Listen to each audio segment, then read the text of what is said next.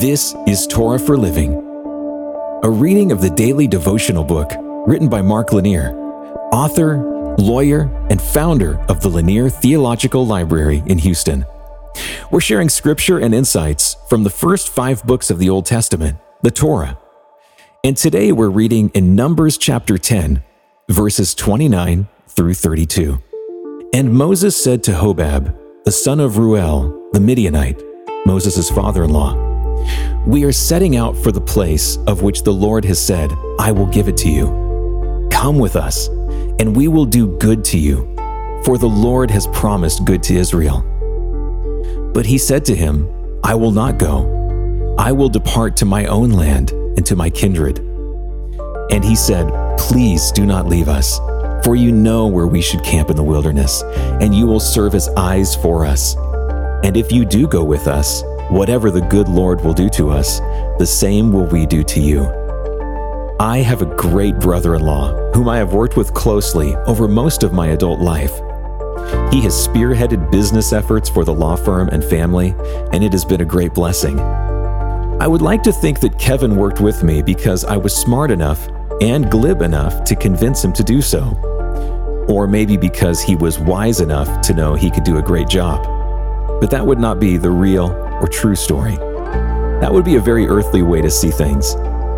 Instead, the clearest view is that God has made my brother-in-law with the skill set to do this fine work. And God structured this life in such a way that Kevin and I had this chance to work together. And we both understood it was what God was leading us to do. My experience readily comes to mind when reading today's passage. Moses has been working closely with his brother-in-law, Hobab, the brother to his wife. Hobab wasn't an Israelite, but he was invaluable to Moses nonetheless. As Moses was planning the departure from areas around Sinai, a mountain where Hobab's family kept their flocks, Hobab was going to stay behind.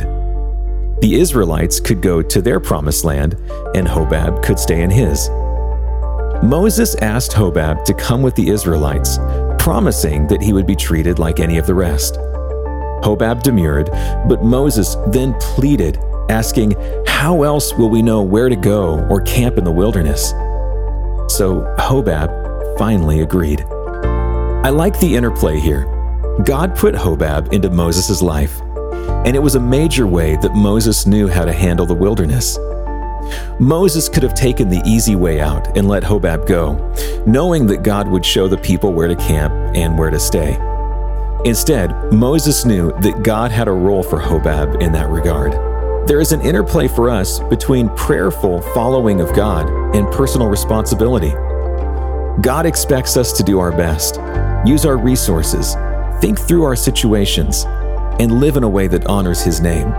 None of us are His puppets. We are His followers and servants. But we are also incredible beings with minds and wills. He wants us to use our minds, growing and renewing them to conform to His will. Don't ever think that we're God's puppet show. We are His people. That is different. Let's pray. Lord, help me to see the resources You give me. May I use them in Your name. Amen. This has been Torah for Living, a reading of the daily devotional book written by Mark Lanier. You can find out more about the book Torah for Living in the show notes. And you can hear even more podcasts, watch videos, and read blogs and devotions that we hope will strengthen your faith right now at hopeondemand.com. This podcast is made possible by a partnership with Mark Lanier and the Lanier Theological Library. Thank you for listening.